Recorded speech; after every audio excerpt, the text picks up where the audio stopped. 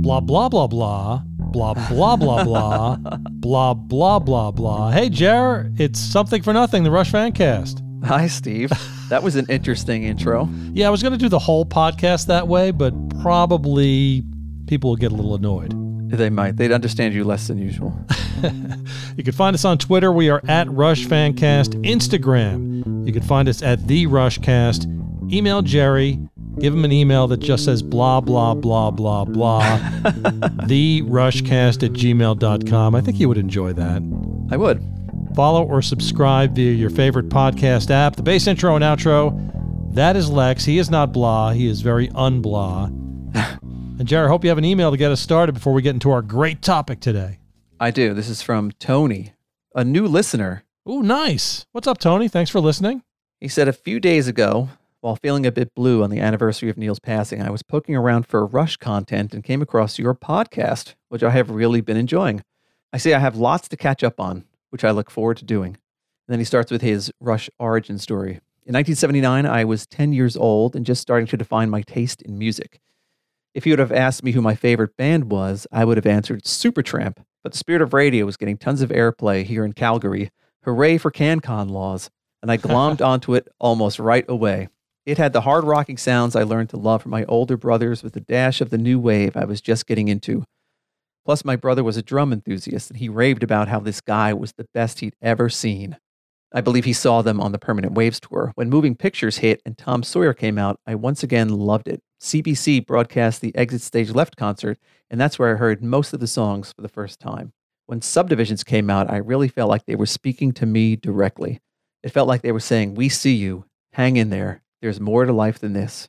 That's why on that fateful day on a bus home from junior high, chatting with my new friend Joe, when he asked, "Who is your favorite band?" I said, "I don't really have one, but I guess if I did, it would be Rush." Turns out Joe was a diehard Rush fan. He immediately started rattling off song and album names, and we spent hours over at his place listening and re-listening, getting me up to speed.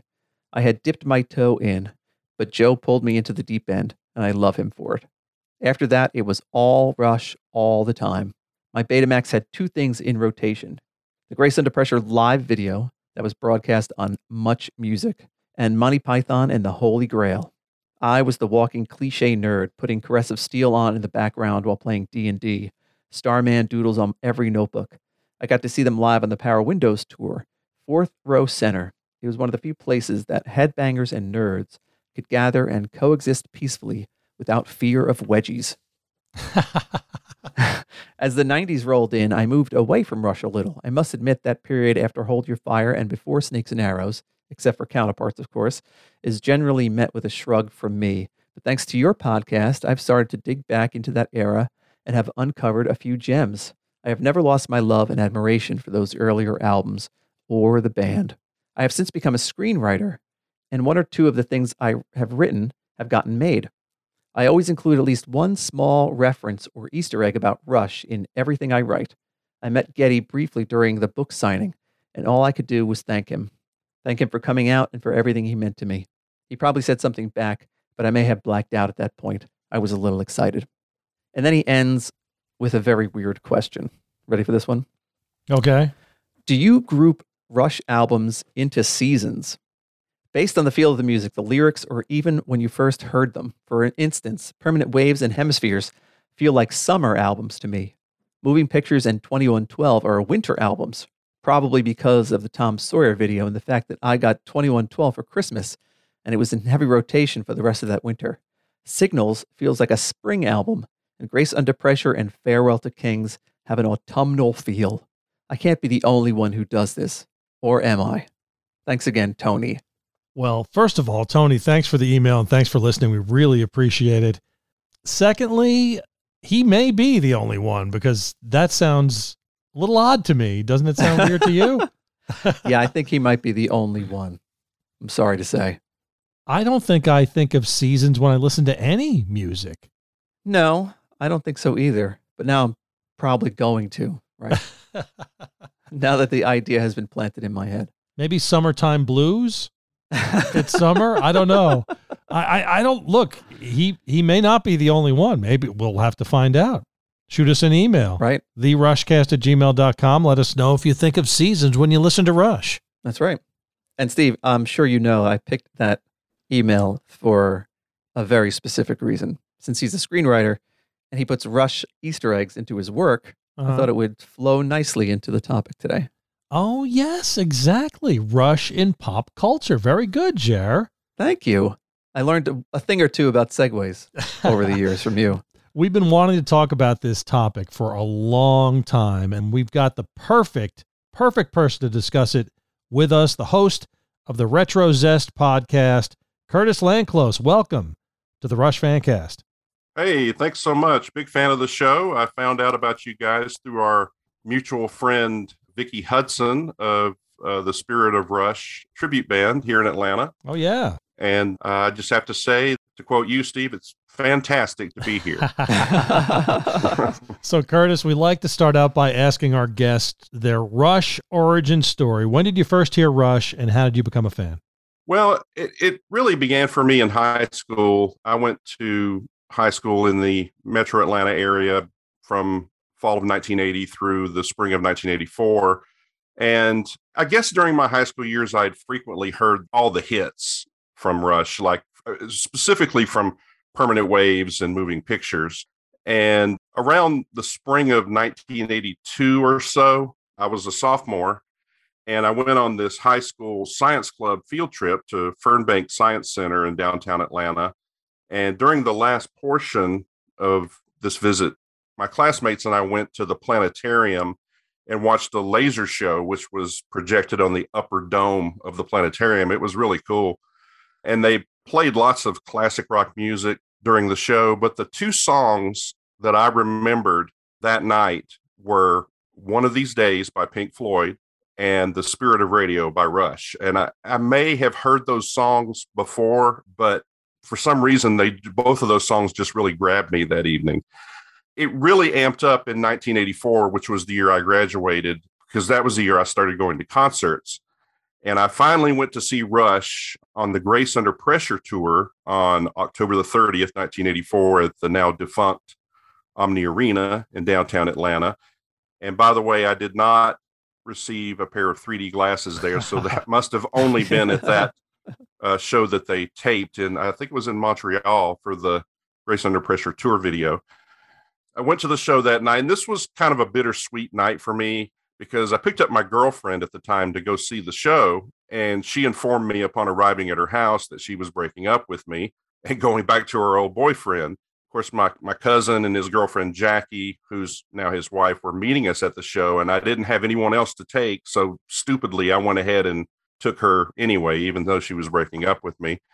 That being said, the show was amazing, and I distinctly remember I went out and bought the Signals album on cassette a few days later because I really enjoyed hearing Subdivisions live, which was the second song they played.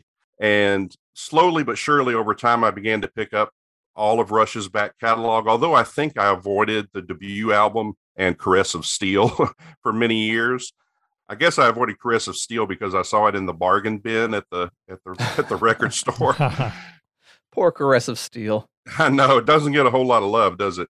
No. But even though it's a great album, but eventually I picked up that album as well. And of course, I would go see them again on tour several times. I went to Power Windows. I went to Hold Your Fire, Snakes and Arrows. I went to the Time Machine tour in Atlanta and in LA. And I actually got a meet and greet for the Atlanta show, which was really neat. I won that in a radio contest, and then saw the Clockwork Angels tour.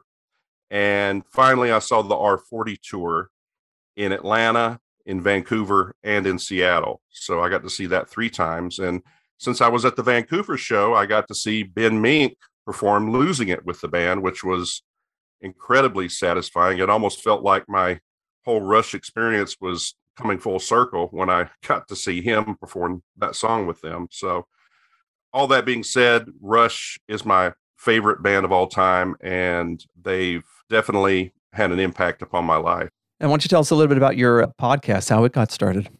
Well, I'm a big fan of obscurity, and I'm a big fan of minutia, almost to a fault.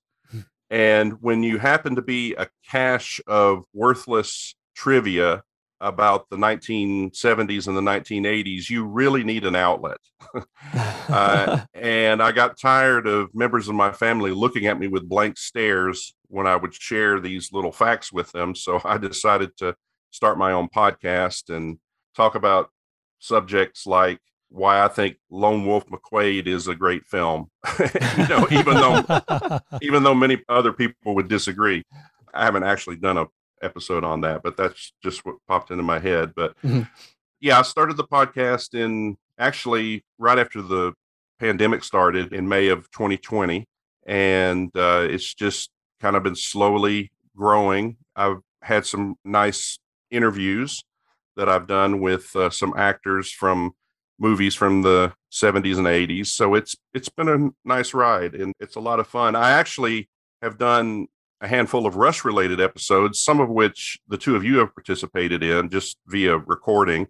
In fact, I got to the point there where I kind of felt like I had to apologize to the listeners and say, this isn't a Rush podcast, but it seems like it is because there were several anniversaries that came up all at once. And it seemed like for 2 or 3 weeks there, I was doing Rush episodes. Anyway, it's always a lot of fun to talk about Rush on the show as well as anything else to do with pop culture.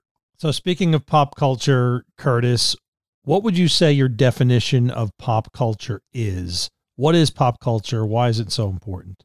I guess the dictionary defines it as pop culture, which is transmitted via mass media and is aimed particularly at younger people. Another place I read that it's a set of the practices, beliefs, and objects that are dominant or prevalent in a society at a given point in time. And it also encompasses the activities and feelings produced as a result of interaction with these objects. As it pertains to Rush, I believe on the documentary Beyond the Lighted Stage, there was a segment on there where somebody was talking about the fact that people that were really into Rush back in the day, quote unquote, back in the 70s and 80s, are now the heads of corporations and whatnot. And they inevitably end up putting Rush into their advertising somehow as a way of introducing the next generation to the band, and also to pull people in to buy their product or service that are fans of the band.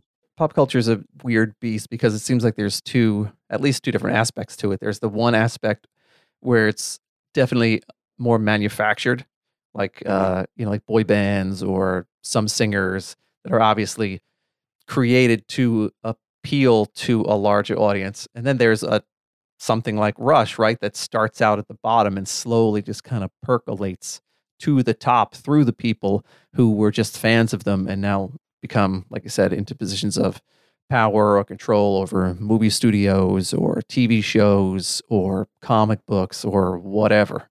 Absolutely. Of course, the sources of pop culture, movies, TV programs, music, of course, sports, fashion, literature. Rush just slowly began to seep into a lot of these areas. As you mentioned, Curtis, as these people who grew up as children or teenagers loving Rush got jobs as movie producers, authors, that sort of thing. Rush has started to seep into pop culture because of that, right? Absolutely, yes. And I think there's a certain level of understanding that they have that a certain percentage of the public is not going to get it because, Rush is definitely a cult band. They've always been that way, but that's really not their target audience. Their target audience is those who maybe have never heard of the band, and, they might hear a snippet of one of their songs and think, oh, that's really cool. I'll check them out. Then also, as I said, those who are already familiar with the band and think that, oh, well, this is a cool movie because they put Rush in it, Yeah. There's something about the Rush conversion experience, when you first become a Rush fan, that makes people into proselytizers. They want to tell other people. There's some kind of that moment where you finally get it and you get into Rush. You're just like, you want everyone else to come to Jesus in that same way. Mm-hmm. So you definitely want, to put these kinds of things into your media just to see if other people are going to latch onto it. Yeah. And I think I think at first when, someone like you or I starts to do something like that, we don't understand why more people don't get it. Right. Because they're definitely an acquired taste. But over time, we just know that some people are going to latch onto it and others aren't.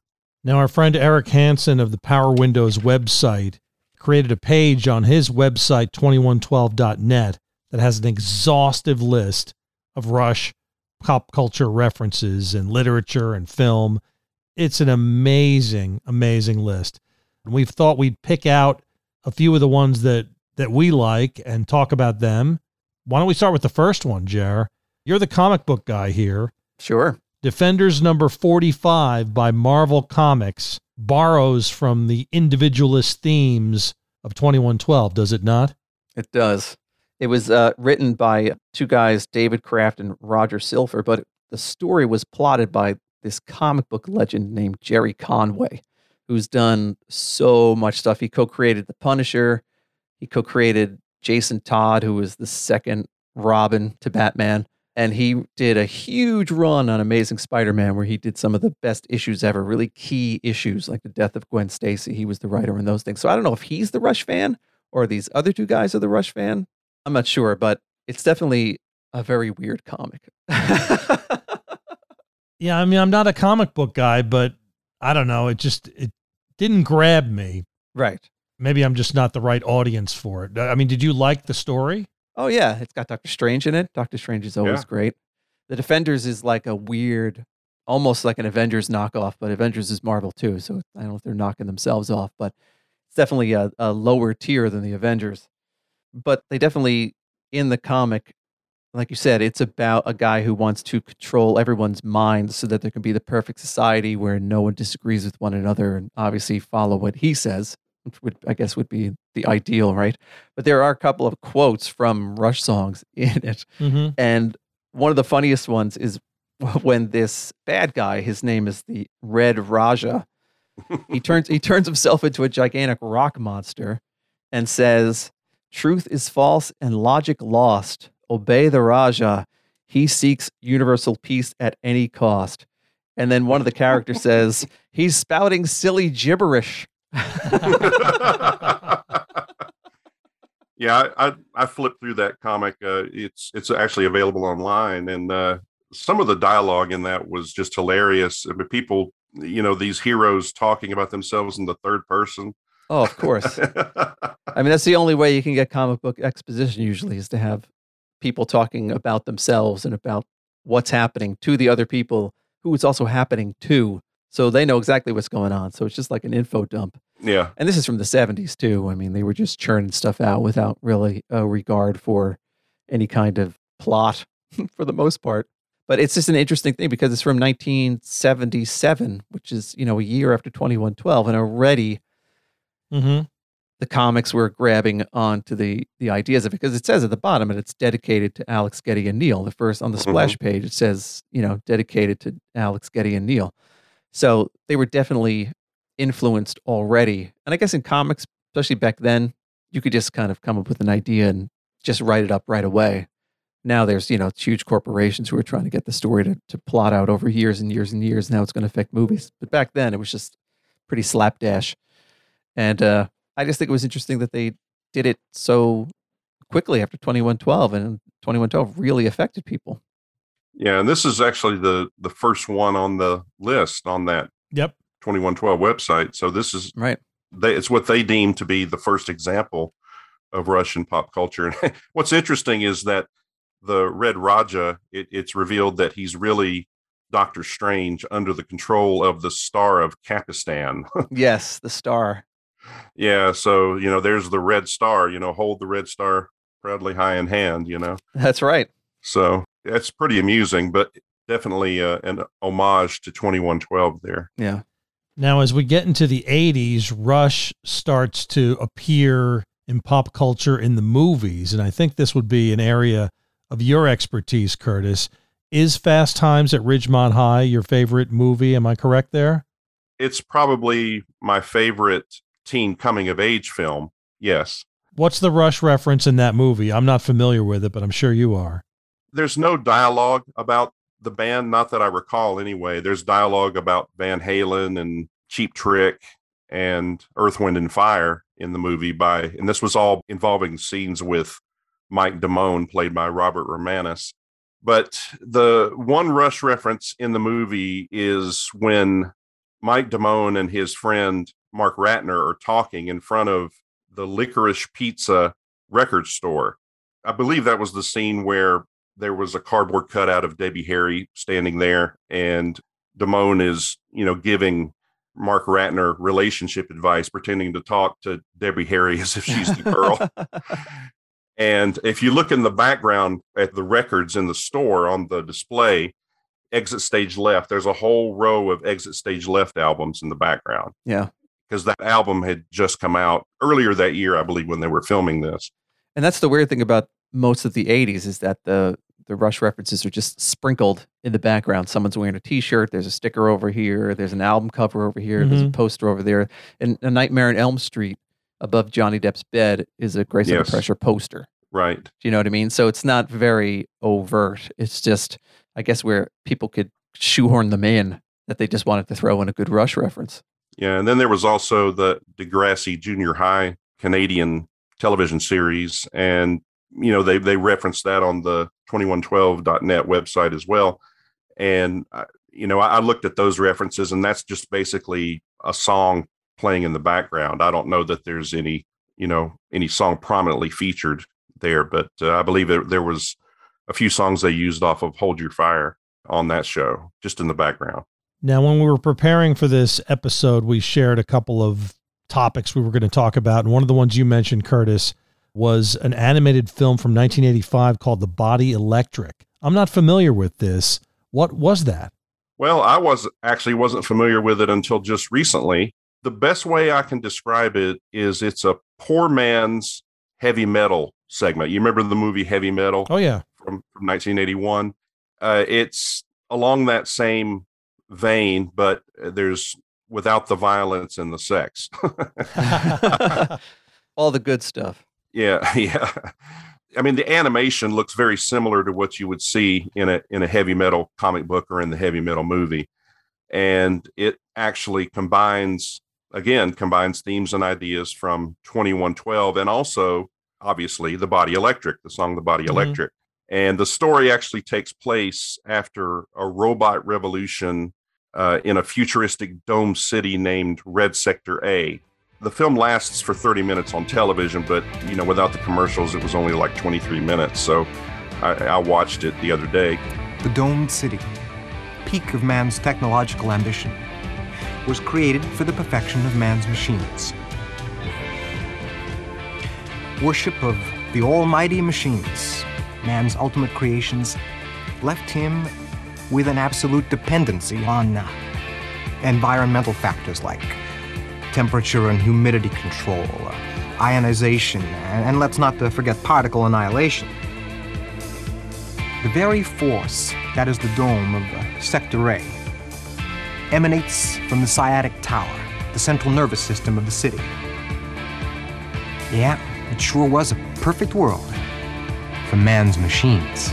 It has, a plethora of Rush songs in the soundtrack. I mean, they use Red Sector A and Hemispheres, 2112, Cygnus X1, Different Strings, Jacob's Ladder, The Fountain of Lamneth, Xanadu, Body Electric, of course. They even use Working Man, but they...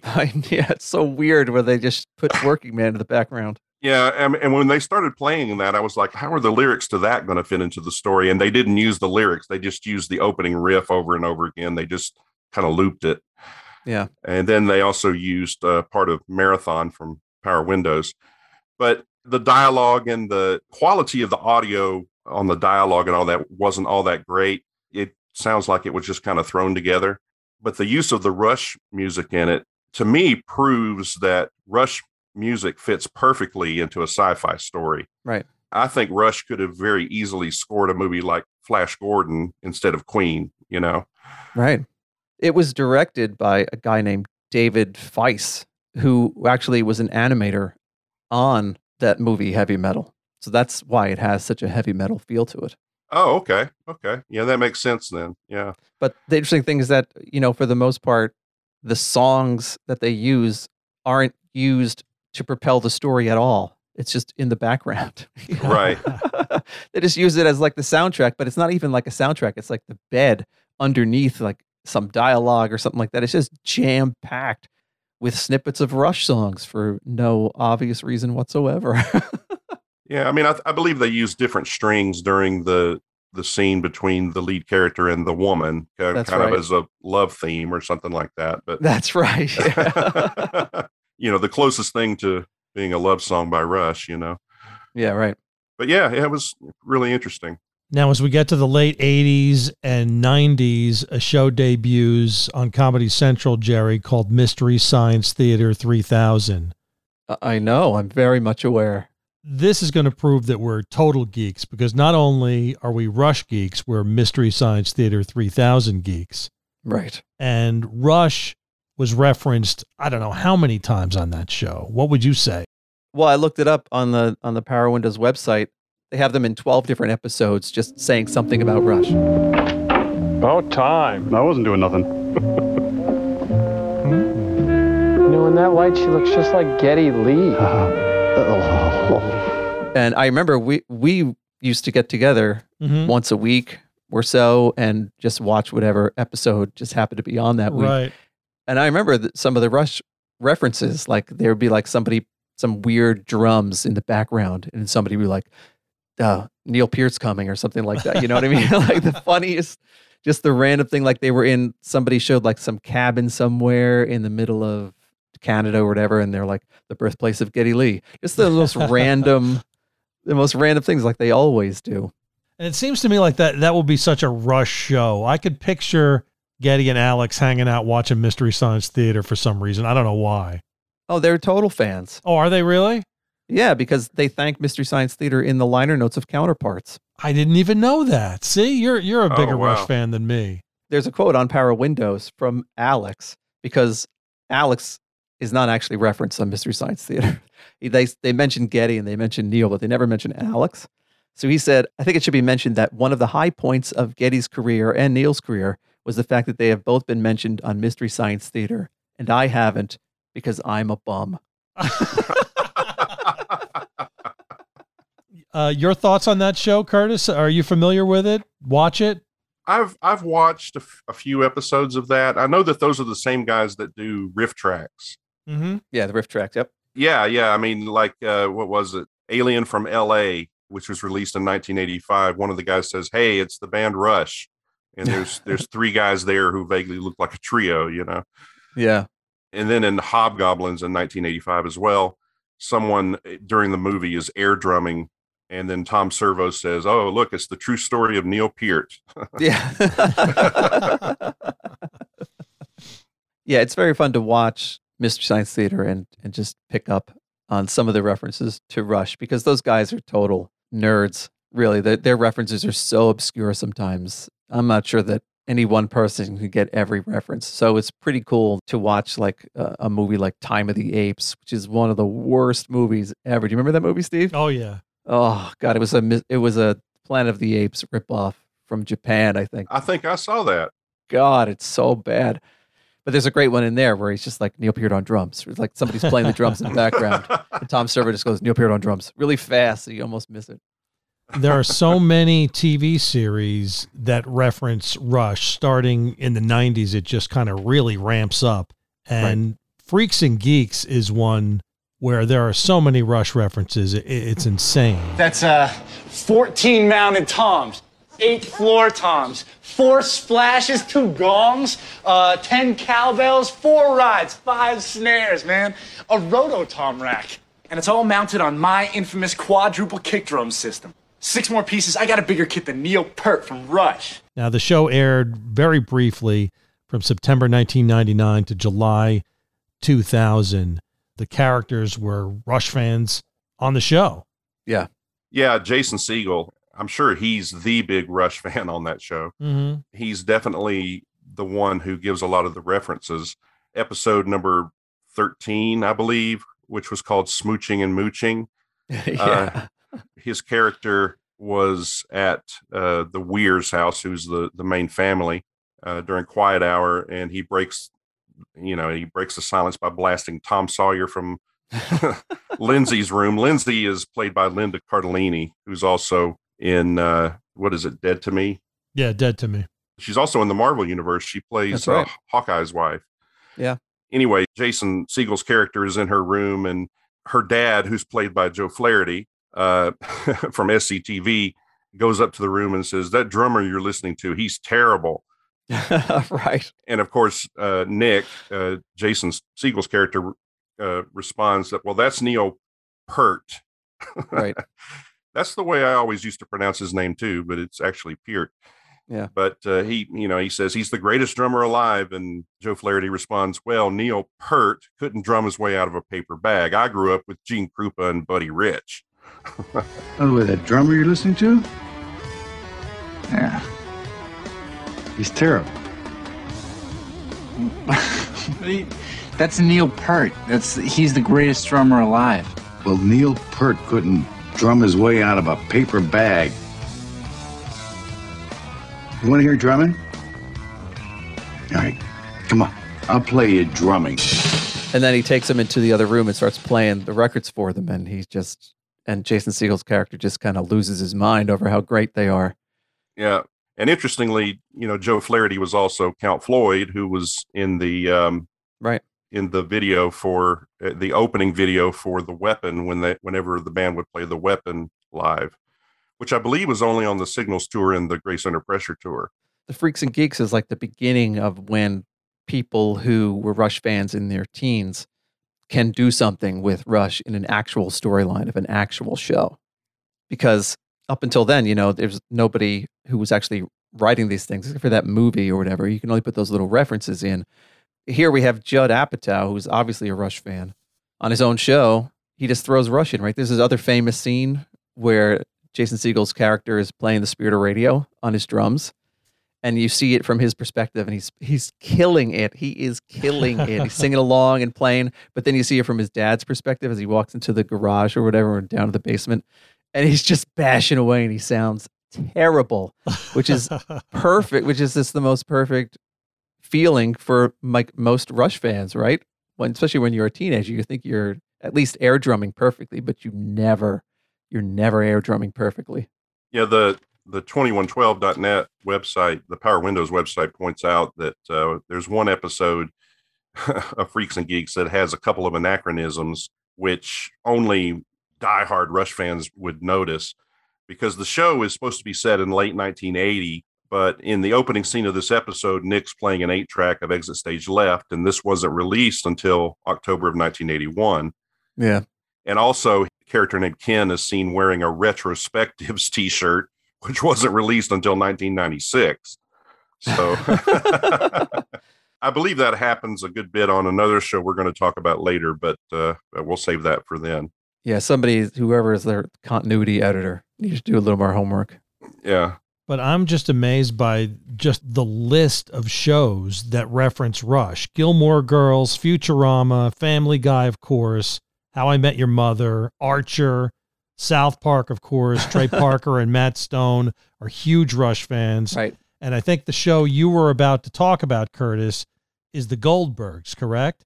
Yes. You sent us an episode of The Goldbergs that I hadn't seen that was basically Rush from beginning to end. I couldn't believe it. For your sake, back off my girl. Not your girl. I love you, Erica. You will be. You guys need to get a clue. There's only one band on the planet that matters. Rush. Here we Not go. again. I hate you. They're not the canned garbage that you listen to. They're real. They're from Canada. It's super cold, so they have to rock super hard to stay warm. I'll take your word for it. Why take my word for it when you can come to my Corolla and find out for yourself? Unless you're afraid. Of being alone with you and your rusted out piece of crap? For sure. Hey, Johnny Atkins respects women. He has bad hair days too. Not many though. Yeah, well, a little bit of setup is required here. First of all, for anybody who hasn't seen The Goldbergs, it's basically an 80s version of the show The Wonder Years. That's the way I describe it. Mm-hmm. The show is narrated by the older version of the main character on the show. Yeah. And in this case, the the actor who does the narration is Patton Oswalt. Mm-hmm.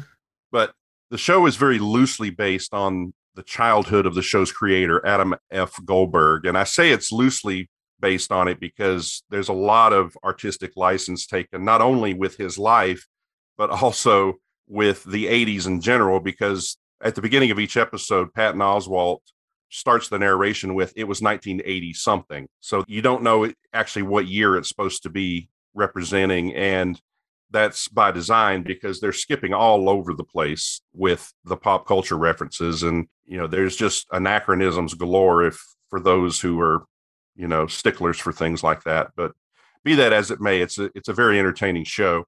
And the show started off kind of slow. I remember watching it with my son during the first season, but as it progressed, it really began to pick up steam because they began to do tribute episodes to movies and TV shows and music of the 80s. So it's really a pop culture smorgasbord. And I need to provide some background on one of the supporting characters to talk about what we're going to talk about. There was a classmate of one of the Goldberg siblings named Johnny Atkins. He first appears in season 3 of the show, and he's played by Sean Marquette.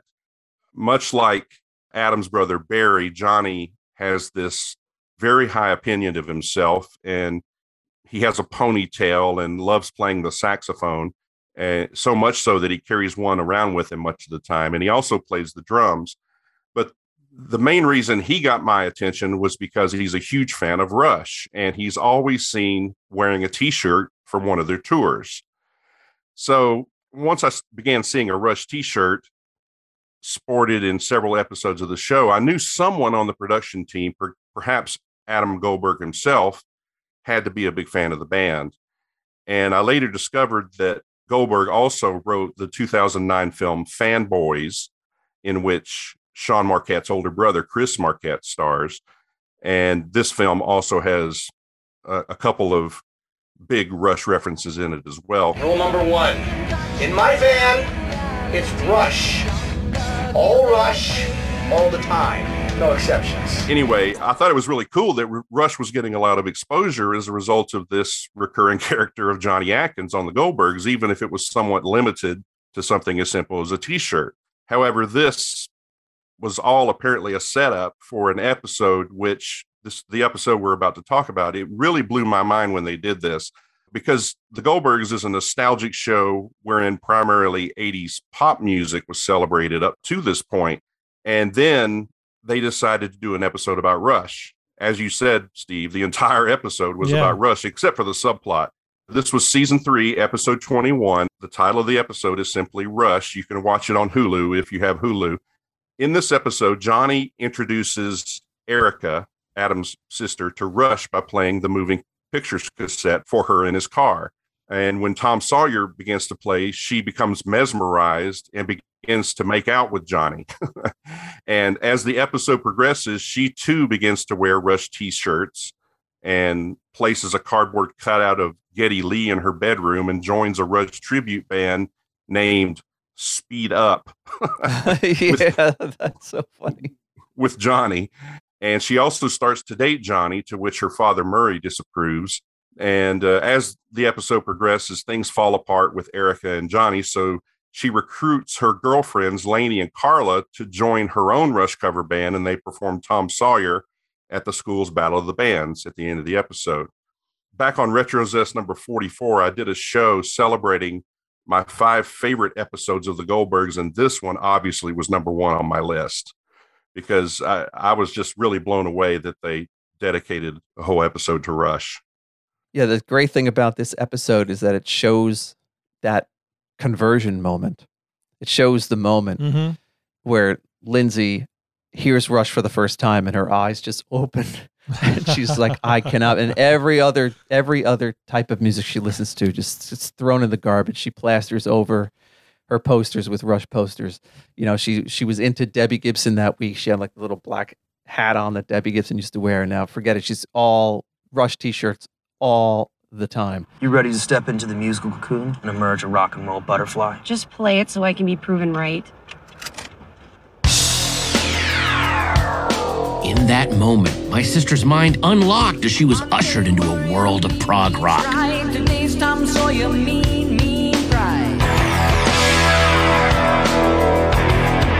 was an instant attraction, in more ways than one.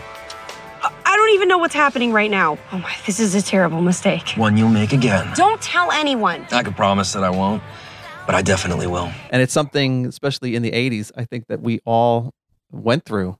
Yeah. Where you hear Rush for the first time and you're like, this is it. This is who I am now. This is my identity.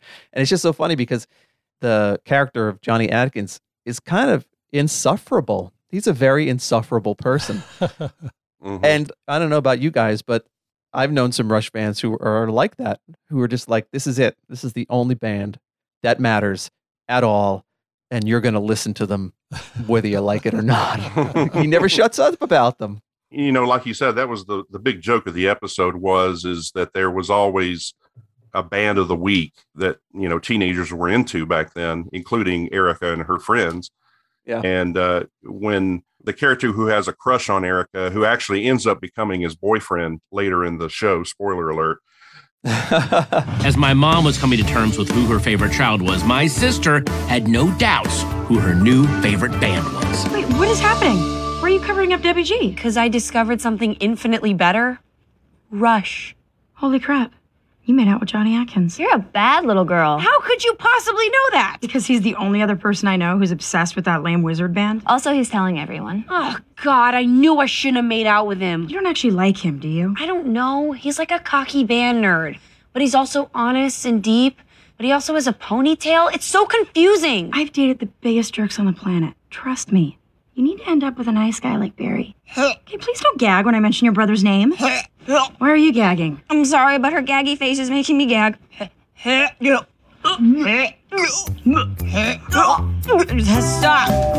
You know, he shows up dressed up like the lead singer of A Flock of Seagulls, and he's got his hair up. You know, he said he put honey in his hair to make it stick up, and he's been fighting bees all day, and you know, to try to impress her. And she says, "Oh, well, that's so last week. We're not into them anymore." Right.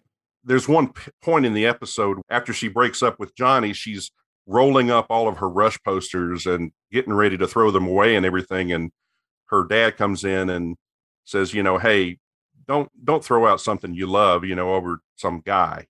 And so that's when she decides to go recruit her friends, start their own Rush tribute band. So she didn't, I guess the message there is that she might not have been fanatical about Rush from that point on, but she didn't just diss them from that point on because of Johnny.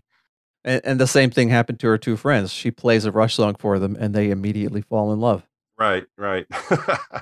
Another show connected with Rush is Trailer Park Boys. Now, I must confess, I've never watched Trailer Park Boys, but Alex Lifeson appeared on an episode, did he not?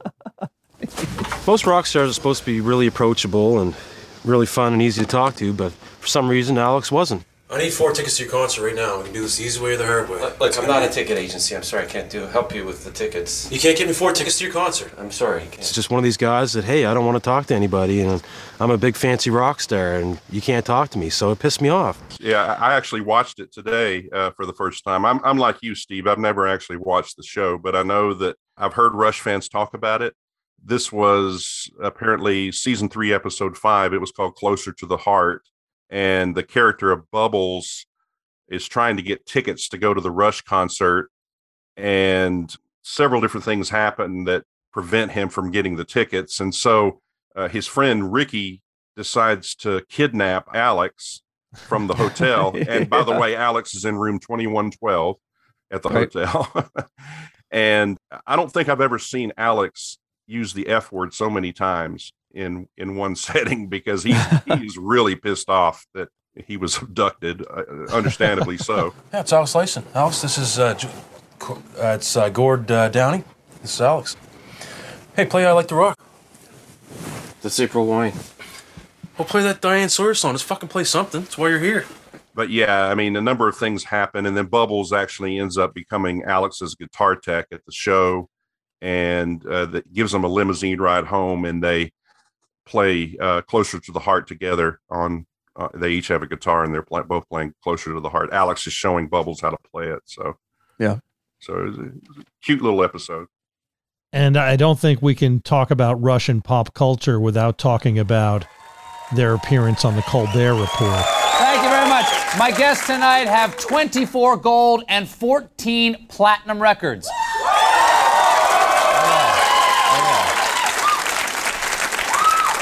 In today's economy, I'm guessing they're considering melting them down. Please welcome Rush! July 16th, 2008, they appeared on US TV for the first time, Jer. And you love that episode. I do. It was the first time in like 33 years or something like that, because they had been on like Don Kirshner's rock concert late night, which I'm pretty sure I saw because I used to watch Don Kirshner all the time when I was a kid. But the weird thing is, Steve, is we saw them at Jones Beach 2 days before this episode aired. And they didn't mention it from the stage. Do you remember that? I do remember that. I'm kind of pissed that we didn't know they were going to be on Colbert. We could have went to that. I know. We could have gone, right? That would have been amazing. How great would that have been? Yeah. It's a fantastic episode because Colbert does the funniest things. And I would just like to apologize. I'm sorry it took me so long to get my show together. Okay. But thank you for waiting. Our pleasure. That's all we could do. As you've heard, my director, Jimmy, is a huge fan of you guys. What are your fans called? Russians? Do you guys have special names for your fans? Not really, no. No? They all have their own names. Each of them? That's nice. That's very thoughtful of you. Well, I've got some questions I want to ask you, but Jimmy's got some questions he insisted that I ask you also, so I'll start with one of his. You've been touring for over 30 years. Do you ever get tired of being so awesome and kicking so much ass?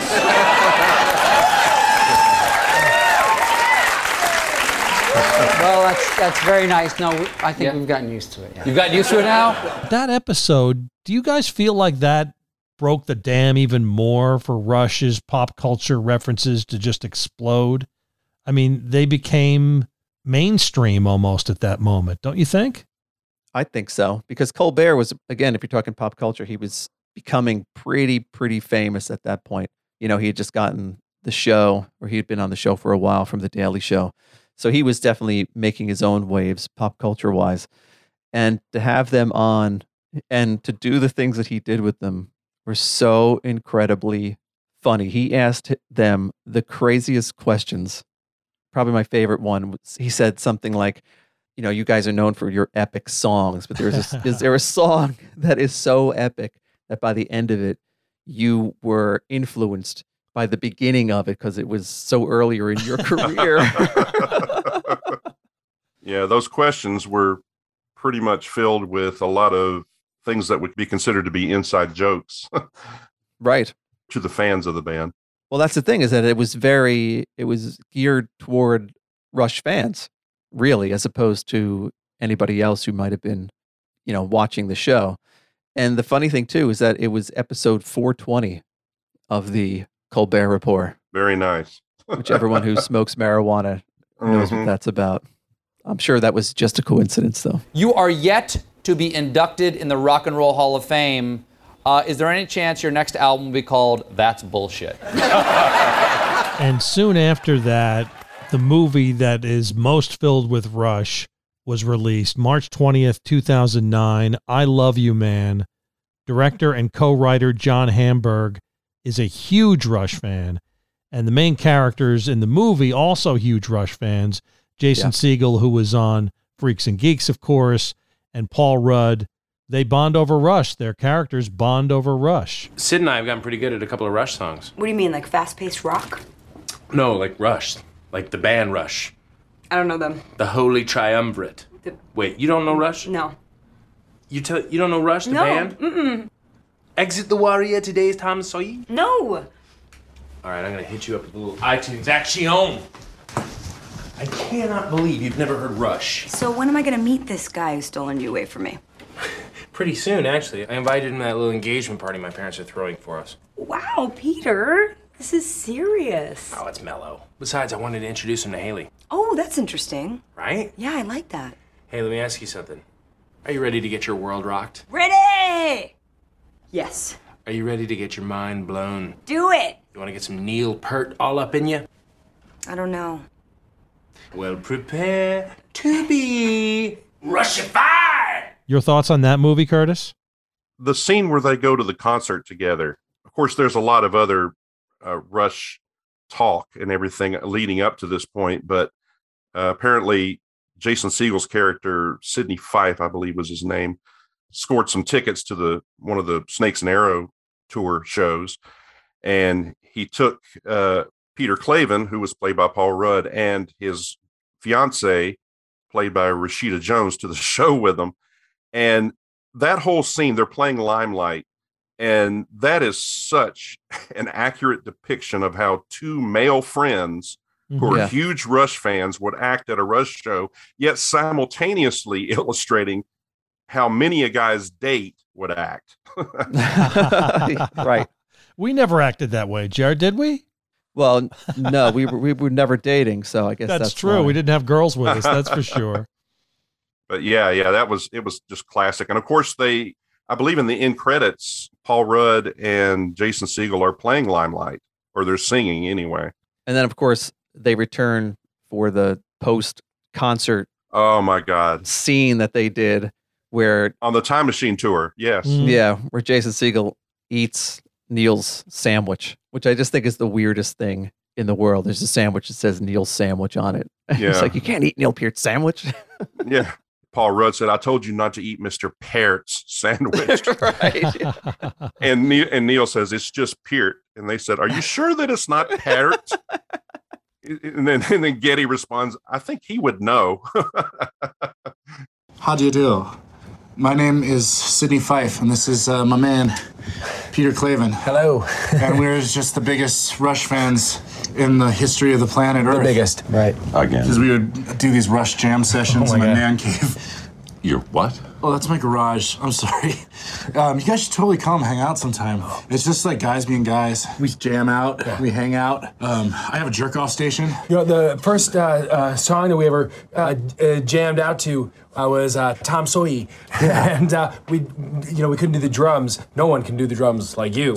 What we did is like, da-da-da-da, da-da-da-da,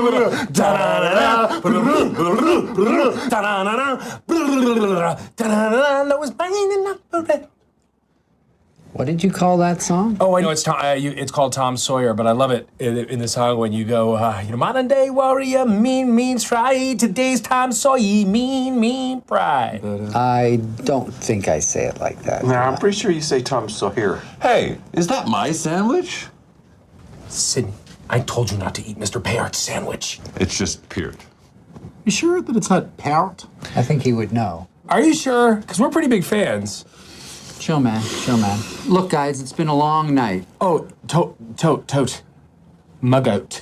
I just got to say, though, before I go, that was such a sweet ass set. I was like, oh, freaking out. The whole moving pics, right? And then with when you were playing the drums, is that hard? Yes, it's hard. Guys, you gotta go now, all right? Now. Yeah. No. Let's get out of their head. Peter, no. Jamming. Hold on. Guys, listen. It's my friend's birthday today, so I got him tickets to your concert, which are not cheap, by the way. We grew our show beards just for you. So the least you could do is sign my friend's 9-string. You got a double neck? Do you know how to play that thing? Well, not nearly as good as you, but I have been known to slap at the bass big time. There's so many Rush pop culture references over the years. There's just too many to list, too many for us to mention. I'm sure we'll get people emailing us. You forgot this one. You forgot this one. You forgot that one. We didn't forget. We just didn't have time to get to them all. But one that's current is the new Rush pinball machine. Even in retirement, Rush is just everywhere. I know. The pinball machine thing, first of all, it's awesome. And secondly, it's expensive. It's expensive, but just Rush never goes away. They're not going to go away, right? No. I can't wait to play it. I'm not going to own it, obviously, but I just hope I can track down someplace that has the pinball machine. That'll be a challenge. I think on the Stern Pinball website, there's a place you can search for their pinball machines and find out. Ooh, really? Yeah. So I think once the pinball machine is released, we'll be able to find it, hopefully close to here. Well, what's the name of that place, Steve, in Asbury Park, New Jersey? The Pinball Museum. The Pinball Museum. Yeah. Maybe they'll get one. I hope so. Curtis, this was fantastic. Thanks so much for joining us today on the Rush Fancast. Why don't you tell us what's coming up soon on the Retro Zest podcast? We'll be listening. What do you got going on? Well, coming up, I'm going to be doing an episode about Pink Floyd Animals because that album is about to celebrate a 45th anniversary. I've got a couple of guys from the In Obscuria podcast coming on to help discuss that with me. Their podcast is about obscure rock, metal, and punk music. And there's a lot of obscurities about that particular Pink Floyd album, so I thought they would be good guests to have on. And you mentioned Fast Times at Ridgemont High. Later this year, I'm planning on having Robert Romanus, Amanda Wyss, and Kelly Maroney. I'm going to be doing a big Fast Times episode, and it'll feature interviews with those actors. But yeah, you can find the show at retrozest.com. That's RetroZest.com. And if you're interested in my Rush-related episodes, go to retrozest.com/Rush, and I have them all documented there in one spot. So you can check those out if you're interested. We're definitely interested. Anything Rush, Curtis, we are interested. Thanks so much again for joining us today. Really appreciate your time, and have a great night.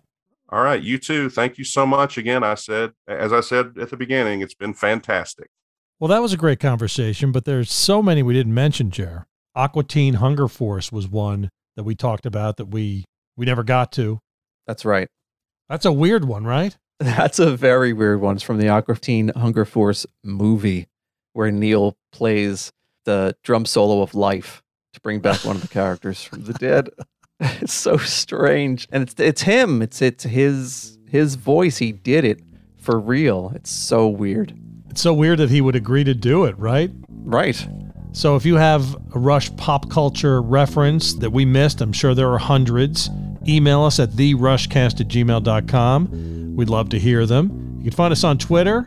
We are at Rush Fancast. Instagram, we are at The Rushcast. We're on Facebook too, Jared. Don't forget. Look for us on Facebook. I know, we're on Facebook. How do you find that? I don't have the slightest idea, Steve. I guess just go to Facebook and search Something for Nothing. There you go. Follow or subscribe on your favorite podcast app. The bass intro and outro, that's Lex. And Jared, hope you have a great quote to wrap us up. I do. It's unusual. It's from Virtuality. Ooh, net boy, net girl. Astronauts in the weightlessness of pixelated space exchange graffiti with a disembodied race. I can save the universe in a grain of sand. I can hold the future in my virtual hand. I love that song. I still love it. Thanks, Jared. All right, see you later.